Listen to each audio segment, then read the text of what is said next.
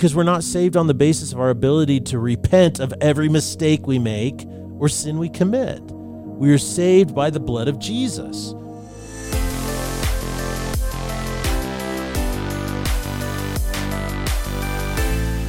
Ladies and gentlemen, welcome to the Salty Pastor Podcast, a podcast designed to coach you up in your faith. The more you know, the more you can grow.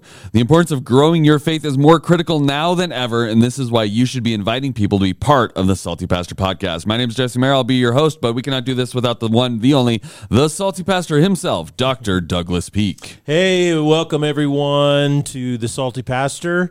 I'm just so glad you're joining us, particularly on this new series, Weeds in Our Garden. It's just a biblical and practical look at mental health. It's such a broad scope. It affects everybody. And now we've completed kind of the introduction and kind of the biblical worldview or the context of the spiritual bucket. Now what we're going to do is we're going to dig into all the other buckets, and we're going to get really specific, I think. And so I'd love for you to go to our YouTube channel. Just look up the Salty Pastor, then like and subscribe, because we need your help to do that. I also want to give a shout out to Pastor Harv. Last Sunday at Foothills Christian Church, he preached on how you are loved and you are accepted. And that's very important to know God's attitude towards you when you're dealing with a mental health struggle. So shout out to him for doing such a great job. Appreciate him and all that he is doing in our midst. So it's just awesome to see how the church and how people and the community is responding to this series. Yes. And really developing a heart to try to be as helpful and as hopeful as we possibly can. Yeah, when we started this series, we knew that it was going to lead us to talk about some pretty important things. Things that a lot of people are really just uncomfortable talking about. Oh, yeah. And today's going to be one of those topics. Today we're going to be talking about suicide. So I guess let's just dive into it. There's no reason to just kind of prance around it. I think we just kind of dive into it. It's something that's really sweeping our nation. It's something that we're seeing younger and younger kids having to see and deal with. And so I think we just need to have an open and honest conversation about it. So let's get started, Pastor. Yeah, I think it's such a difficult topic to talk about, but it's really necessary. And Foothills has kind of developed a reputation over the last 20 years is that not that we're always good at it, but we talk about things that people won't talk about. You know, a lot of times churches just shy away, other groups shy away from it because it's like, you know, we don't want to say the wrong thing. And then plus we live in such a litigious society, you know. It's like every time you do something, you have to have a disclaimer or something like that. So it just creates kind of a spirit of fear talking about it. And so we at Foothills, we always wade in the deep end of the pool and see what's going to happen, you know, and that's what we're doing on this. I think one of the reasons why this is such a difficult subject to talk about is because, you know, the stats are just overwhelming. According to the CDC, suicide has become one of the largest causes of death in America. It's really amazing. Almost 50,000 people died from suicide in 2022. 49,449 people died from suicide. Another thing that I think makes it difficult to talk about is men commit suicide at 3.9 times the rate of women. That means for every woman that commits suicide, 4 men do. No question, this is an issue affecting men. And this is all on the Centers for Disease Control and Prevention website. It's a government entity. Okay, so there's no question that this issue is affecting men disproportionately, right? What's interesting, I think, is we had read earlier stats that when dealing with mental health, you know, women generally report much higher levels of struggling with mental health issues, right, than men. And I don't remember what the stats were on that. Sometimes it's like 3-1 or 4-1, right?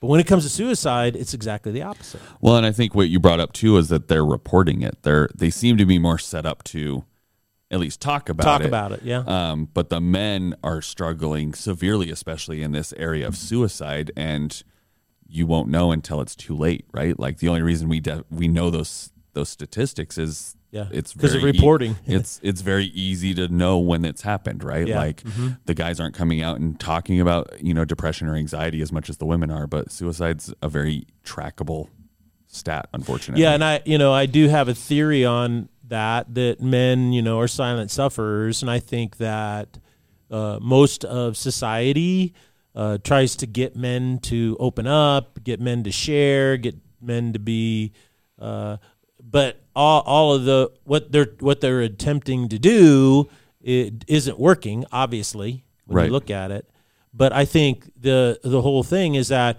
what people do, and a lot of people who advocate for these things are females, and what they're doing is they're saying, look, you need to act like a woman in order to get better. Well, that becomes an untenable situation for a man, right? And so you can help men dramatically and in really, really good ways. But I think that what we have to understand is that the process is different. The process is completely different. Yeah. It's completely different. And hopefully we'll be able to dig into that later. And why I think that's so critical is because 25 to 44 years of age is where suicide is the most prevalent. And the second highest age group for suicide is 45 to 64. So men 4 times the rate of women, and 25 to 64 are the two top ranges. And what does that tell you? These are your predominantly adult years. Right. And so I think that's an important stat. Suicide rates have increased. Now, this is something that just shocked me, okay? And I don't know if it's so significant. I don't know if it'll shock you either, but since 2000 to 2022, suicide rates have increased over 37%. Oh my gosh. Yeah, that's a massive increase. And, a lot of times when we look at these things, we have to ask ourselves a really important question, and that is, what's changed in the last 20 years to drive that so much? And I can tell you that our diet hasn't significantly changed. The type of chemicals out in our natural environment in America haven't changed that much. The only thing that has really deeply changed, a dramatic shift in America, has been the basic ideologies of secularism and progressivism. Those things have changed dramatically. And starting in the late 90s is when they started to be taught with unfettered, approach in our public school system. So we have to say, what's the correlation there? Some of the other things that are happening in our society deal with what the CDC says are the primary driving factors of suicide. Number 1 is mental illness, okay? And predominantly it's depression, okay? Number 2, it's substance abuse. Substance abuse is one of the top, it's like 9 out of 10 driving factors over suicide. And I was astounded by that. Obviously, it's hopelessness and a lack of meaning in life. And we talked about that a couple weeks ago. And we talked about that a couple weeks ago. Among teenagers, this is really an amazing thing, and that is among teenagers, it is a social contagion. And a social contagion is when a teenager does something and it becomes, like in a school or something like that, they get really scared because suddenly that basically happens a lot more amongst teenagers. Right. And so that's a huge issue. But one stat that really blew me away, 90% of those who successfully commit suicide have a mental or substance abuse disorder. So 9 out of 10 are dealing with a mental illness or a substance abuse disorder. And oftentimes they're combined. So when you look at suicide stats, it paints a picture. And the question is, what picture does it paint? And the only conclusion that I can come to is that our society is going in a direction. All societies have core values on which they base their ethos or their vibe, their culture. It's what I, refer to as the flow of culture, right? And today our society is increasing the rates of suicide, not decreasing it. Our society has increased mental illness and substance abuse and hopelessness, which is what is driving suicides, and it's radical increase. or dramatic increase? What is our society doing? What is it actually doing that's increasing these things? We really need to answer this question.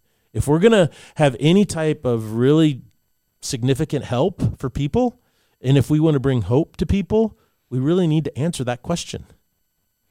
Yeah, I mean, these stats are something that you really can't argue with, right? Like, I think the CDC is, I mean, it's a government entity. They're held to a standard as far as reporting and what they're dealing with. And so all these are pulled directly off of that. And so when you put those numbers in perspective, it really does, like you said, paint a picture of there is a problem. Yeah. And we see it play out in a lot of different ways, right? And we do talk about it when it's close to home, but then once it's kind of further away, we just don't worry about it as much, right? But so we see it as we engage with it when it's very, very personal. But when do we step back and ask the bigger question of, well, why is it increasing at 37%? And I think that's what's the hardest, is because a lot of times when that does happen, people want to start pointing fingers, and they're not willing to step back and go, okay, well, what is driving this escalation in this thing, right? And I think it's something that got pointed out by one of our younger staff members is they're dealing with this in schools. They're talking about this in schools as youth way more often than even we're talking about it, because it's so close. They're hearing and seeing it so often in their microcosm that they're really talking about this a lot down in, high school, middle school age. And so that was also an interesting, I guess, viewpoint that I hadn't even thought about, because it's been a while since I was in high school and it's been a little bit longer since you've been in high school. Now, be careful now. That's so true. But I mean, I thought that was really interesting too, is that there are these conversations about what's happening at those ages. So we've kind of set up that this is a problem. We've talked about that. These stats can't really paint a different picture than that. So I want to get into, what is the biblical perspective on suicide? Heard a lot of different things over the years.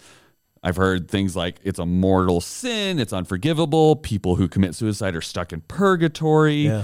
Can you give us an accurate perspective on what the Bible says about suicide, Pastor? Yeah, first and foremost, the Bible records a number of people that committed suicide. In the Old Testament, there were a number of people. Ahithophel kind of pops into mind. And, of course, in the New Testament, the most famous person that committed suicide was Judas after he had betrayed Jesus. So we have a lot of examples of that, and we have a number of background that you can dig into to try to see how it matches what current research tells us, and are there any correlations there? But I think the big issue is that the question you have to ask is, why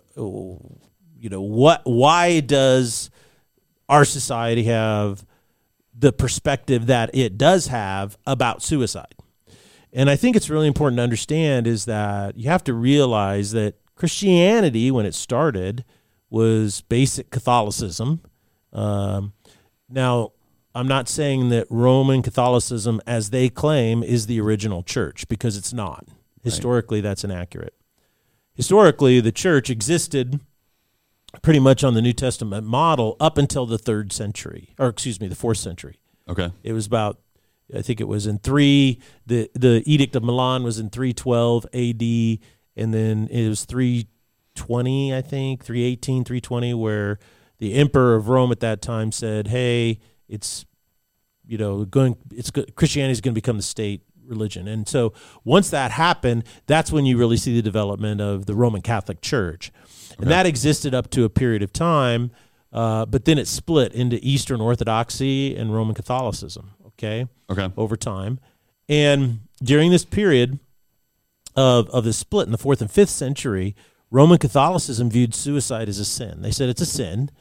And in the 6th century, in the Western world, not in the Eastern, I'm not going to comment on that because it's just, there's a boatload of stuff that we'd have to get into. Let's just focus on Western, because we fall from the tree of Western civilizations, or we're a branch of it, so to speak, in America.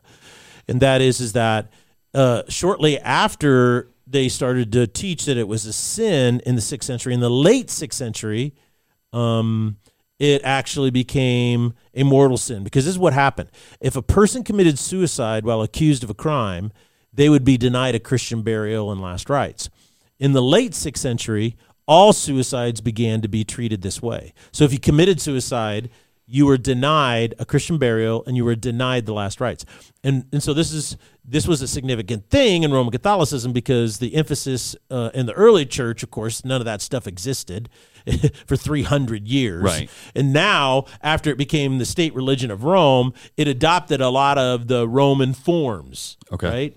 And so one of these forms was the rites and some of the things that they just adopted and Christianized. That's normal. That's what happens with Christianity in all cultures. So the notion that there's some conspiracy or nefarious thing about it, that's ridiculous. The bottom line is though that it is a reality that in the late 6th century, all suicides began to be treated to, if you committed suicide, guess what? You would not get a Christian burial. You would not get the last rites. And so it, in a sense, became a mortal sin. And for a period of time, it was actually labeled a mortal sin. And a mortal sin means that you basically are unto perdition, meaning that you're stuck in purgatory or hell. You go to hell. Okay. Now, in 1992, it's very important to understand that the Catholic Church softened this position dramatically, trying to address that issue. And they basically said this: we should not despair of the eternal salvation of persons who have taken their own lives. By ways known to him alone, God can provide the opportunity for salutary repentance. So the point is that in Roman Catholicism, if you commit an egregious sin or mortal sin, you have to basically perform a salutary repentance. So, this is what the confession is about and some other things of that nature. Now, this is almost all based on Roman Catholicism tradition, not biblical teaching. And that's really important. In the scriptures, it says, the question is suicide a sin or a missing of the mark or a failure? The answer to that question is yes. Since it is the taking of innocent life, then it is considered murder. This does not mean we are pure or perfect, or a person who commits suicide is pure or perfect.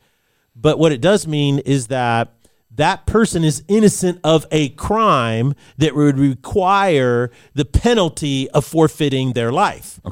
Now, in justice, right, in biblical, justice, codified law, the death penalty can only be given when a person has taken the life of another innocent person.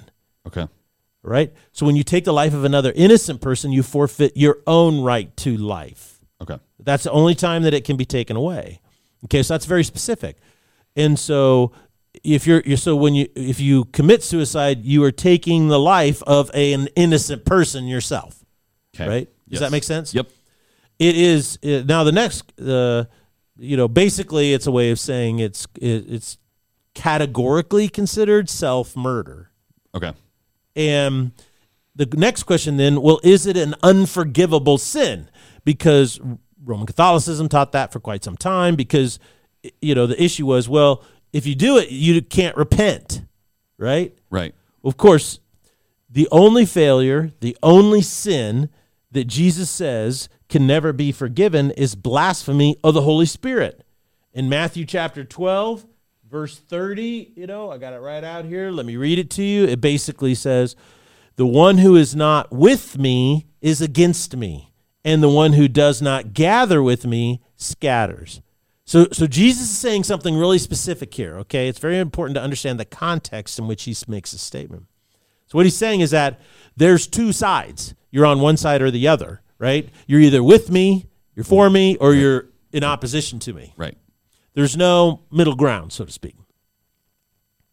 Verse 31, therefore I say to you. So based on this notion, the one who is not with me is against me, and the one who does not gather with me scatters. Therefore, because of this reason, I say to you, every sin and blasphemy shall be given people.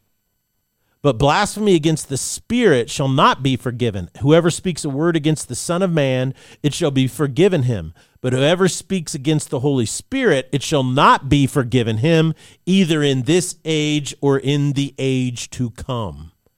So that's a pretty broad statement when he says in this age or the age to come. Right. So he's covering all time and eternity. And what does he say? He says that blasphemy against, you could say whatever you want against the Son of Man. You can say whatever you want against Jesus, but you cannot blaspheme the Holy Spirit. So a lot of scholars have talked about this over time, and I won't spend a lot of time. But basically what that means is that the Holy Spirit came as a testimony that Jesus Christ, is the Son of God, and he is the Redeemer of the world. So when we reject the Holy Spirit, we blaspheme the Holy Spirit. We say the Spirit is lying, the Spirit is deceptive. What we're doing is we're rejecting Jesus as the Son of God and the Savior of the world. Okay? So that's what the rejection of Jesus is, what is unforgivable. And this, of course, drives a stake into the heart of what is commonly known as universalism. Okay. And that is Jesus came, Jesus died on the cross. You can doesn't matter whatever you do, what you believe, how you live, it's all irrelevant. You can hate Jesus and not believe your whole life and reject him your whole life and then you die. But Jesus is so big on love, he accepts you anyway. That's called universalism, which, of course, is just patently false, right? And for a lot of other reasons. So the question is suicide an unforgivable sin? Well, no, of course not. Because we're not saved on the basis of our ability to repent of every mistake we make or sin we commit. We are saved by the blood of Jesus. You know, if you flip over to Hebrews, there's a lot in Hebrews. Excuse me, I got to stay on mic. There's a lot in Hebrews that discusses this issue. And a lot of people don't study Hebrews because it deals extensively with a comparison of sin and what position you are as a sinner and what did Christ actually do in comparison to all of the ritual sacrifices in Judaism. Which we as a Western culture are not super familiar with, right? Yeah, nobody even remembers that because, you know, when in AD 70, so about 30-some years after Christ was crucified, the temple in Jerusalem was destroyed. Right. And so since then, the Jewish people have not practiced most of the sacrifices, right? They haven't been practiced in synagogues. So, but anyway, he says something really interesting here in chapter 7, and he talks about ritual sacrifices. Verse 27, he goes, "Who has no daily need like those of high priests to offer up sacrifices, first for his own sins, and then for the sins of other people. Because he did this once," he's talking about Jesus, "for all time when he offered up himself."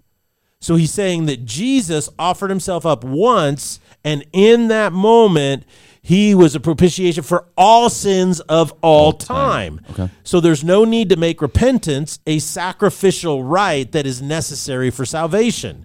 He's saying we have no daily need, like high priests, to offer up sacrifices. Okay. So you can't turn the act of repentance into a sacrificial rite.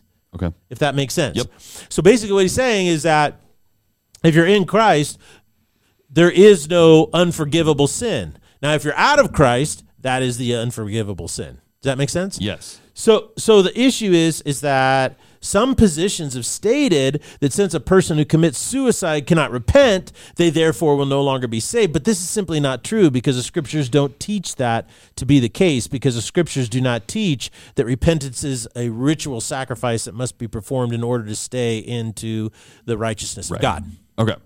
So I just want to recap. I mean, that was a lot of information. Sorry. All of it very good. But I just always, I'm supposed to kind of be the surrogate for our audience. And so if I was sitting listening to the podcast, I would want a brief recap of kind of all the information all that you gave us, which is basically back in the 4th and 5th century, the Roman Catholicism kind of viewed suicide as an unforgivable sin. They made it a crime in society, right? Mm-hmm. Which has created some of this context of whether you're Catholic or not. This idea has kind of seeded itself into Christianity of, okay, if you commit suicide, it's an unforgivable sin. You're going to burn forever in purgatory or whatever, right? Yeah. So what you just did is you went through the scriptures and you said, 1, is suicide a sin, or also known as a missing of the mark or a failure? Yes. Yes. Yes, it is. That is accurate, true. We talked about that. Is it an unforgivable sin? No. Correct. And that's really important. And we talked about why that is, because there is, the repentance aspect, and some of the arguments of why it could be an unforgivable sin have been dismantled based on the scriptures you have just read. So yes, it is a sin. No, it's not an unforgivable sin. So that does not mean that they are that they are in purgatory burning forever. Yes. You got there so much quicker than I did. But you set it up so I could summarize. So we're a tag team. That's what we're here for. So, amen. So there's been a lot of misguided teachings over the years. We've seen this in just even this one point, and I'm sure there's lots of other points that we could get into if we wanted to about it. But even just in this one point and notion about suicide, there's been misguided teachings. Why is that? Well, I think in Western civilization, I think we have to be honest about the intent, and that is that they saw suicide as a bad thing. It was a failure, and so they wanted to try to help encourage or motivate people not to do it and to persevere, which was very difficult. And so they came up with this teaching, and over time it became a legalistic approach, right? Okay. And I think that it also included a misunderstanding of judgment, right? When you die, the scriptures specifically state in 2 Corinthians chapter 5:10, it says, "For we must all appear before the judgment seat of Christ," also known as the Bema seat is the term there, so that each one of us may receive compensation for his deeds done through the body in accordance with what he has done, whether good or bad.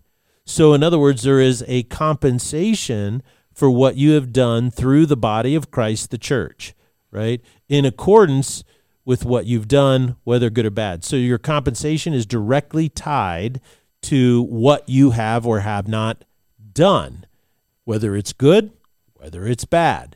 This, of course, is probably the strongest argument against all those people who say on TikTok that, if you're a Christian, you don't have to go to church and you don't have to participate in church. This would be the strongest argument against it, okay? Then, of course, you have to think about the parable of the sheep and goats in Matthew chapter 25, where Jesus says, hey, he separates people into sheep and goats, and he says the sheep were people who, when he was hungry, he fed them. When they were naked, they clothed them. When he was sick, they ministered to him. When he was in prison, they visited him, and they say to Jesus, well, when did we ever see you that way? And he says, when you did it unto the least of these, my brothers, you did it unto me.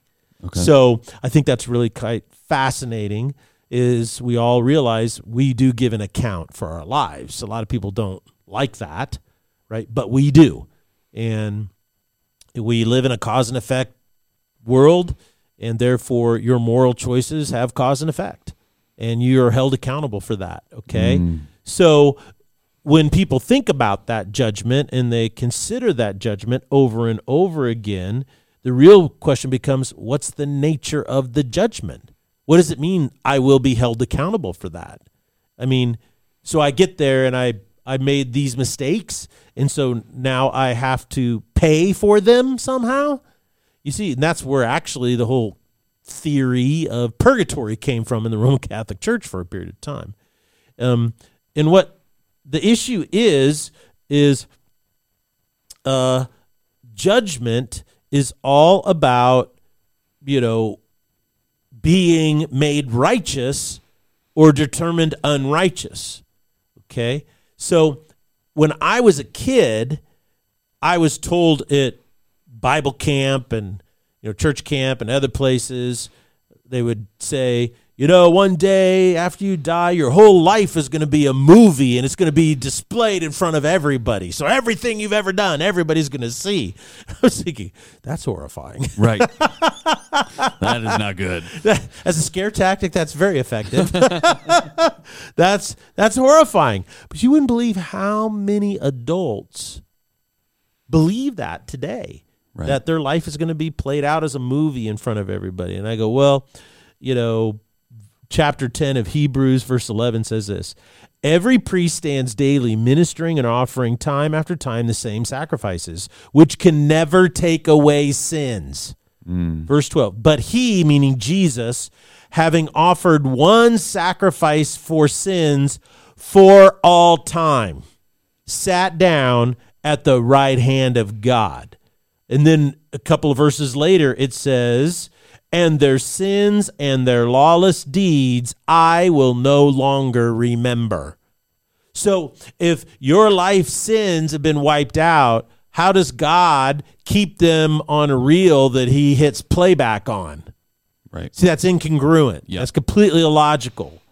Therefore, when we stand in judgment, we are not judged by our sins because we would fail that judgment. What we are judged by is the blood of Jesus Christ, which makes us righteous, not our own success and failures. This extremely important factor when considering suicide is that a person who does that is covered by the blood of Christ, not by what they have or have not done, if they truly are in Christ. So a lot of this not misinformation, but this misunderstanding of what happens when you die or how judgment works can feed into some of these things like this this misunderstanding of is suicide an unforgivable sin, things of that nature, right? Yes.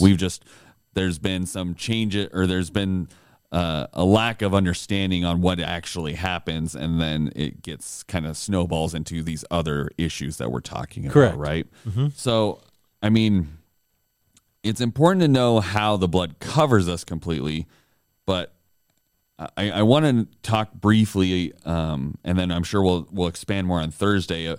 How do we address the downside of suicide with people? Well, I think the issue is that we have to realize that even though the blood of Christ covers all of our sin and we are righteous, and in that judgment, the righteousness of Christ is bestowed upon us. We don't deserve it. We don't earn it.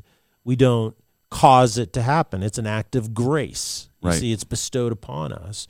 Because I mean, listening to what you just said, you could just go, well, I'm covered. Like, it's not. Right, like if you are. So what difference does it make? I can do whatever I want. Right, you know, there is that thought, and that's kind of the reason I wanted to rephrase the question because I don't know. Remember the illustration that I used before about the young man, the little boy who prayed to God to give him a bike, and then he realizes, well, you know, God doesn't work that way, so he stole the bike and prayed for forgiveness. Right. So it's like I want to. That's the conversation I want to have. Is like, well, based on what you said, there's no downside to suicide, seemingly, right? Seemingly, and I'm hoping you have an alternative action there. I think it's very important to understand is that you can never ignore that sin is death, and wherever there is sin, there is death. I mean, Jesus says that the thief came to steal and to destroy, and I think that Satan has come to steal and destroy, and wherever there's sin is, there is death. And what dies? That's the question. What dies when there is sin? All kinds of things die. When hope dies. When there's sin, hope dies, and despair reigns supreme.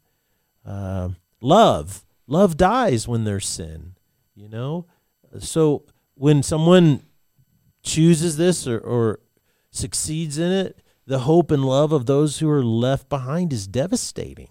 You know, it creates an opportunity, or it opens up, a crack in the defense, or opens up a door or window for Satan to torment those people. Yeah, it's between guilt and shame and things of that nature, it could just eat people alive. It's a huge factor. You know, Jesus says we are to love others as we love ourselves. Would you wish that guilt and shame and pain and suffering on yourself? Well, of course not. You know, a lot of times people, and this is what's so odd about how rationally people get to suicide, the notion that, well, I'm so filled with guilt and shame and despair, I have no hope. It's the worst thing. I can't go on. And so I'll take my life. But if you take your life, you're bestowing what you're experiencing on the people who love you and are close to you. Right. You're taking your temporary pain and using a very permanent solution that then inflicts probably a very permanent pain on somebody else. Somebody else, yeah. So, but see that, now I'm not trying to say that that you go after people who are considering suicide in that way. What I am saying is that it proves how tricky Satan is and how he deceives us into these traps. But the thing to do is to help people understand wherever there is sin, there is death. Like with the social contagion issue, when a young person commits suicide, the psyche of the community at large is wounded, there's death to the encouragement to other young people that things can get better. When people take that option, they kill any encouragement for people who are suffering and pain to continue on and persevere. Right. There's a death to all of the giftedness and all of the goodness that can come out of that person, right? God uses broken people. I'm a perfect example of that. And so if you dwell only on your brokenness, you can, Satan wants to cheat the world from the good that God can do through you. And so I think it's really important to understand how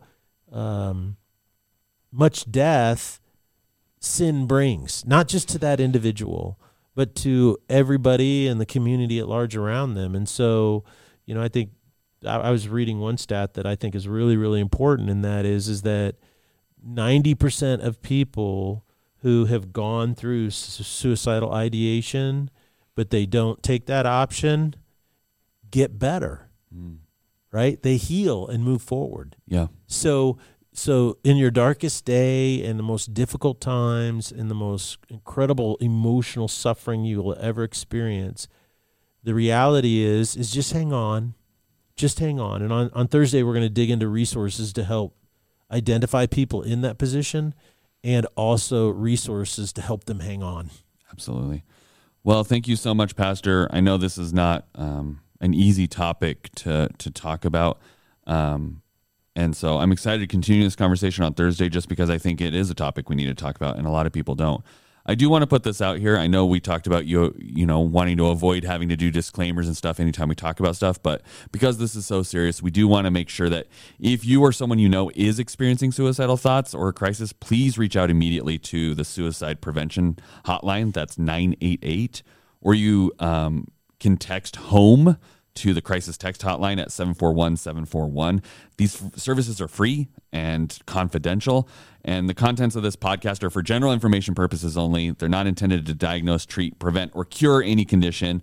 We want you to seek medical advice if you are in need of that. So we're going to continue this conversation on Thursday. I think it's going to be a huge blessing to all of our listeners to know more, to understand what resources are available, to try to understand how they can help or be helped. And I think that's super important. So thank you so much, Pastor, for talking about this. And thank you, listeners, for joining us. And we'll see you on Thursday here on the Salty Pastor Podcast. Blessings.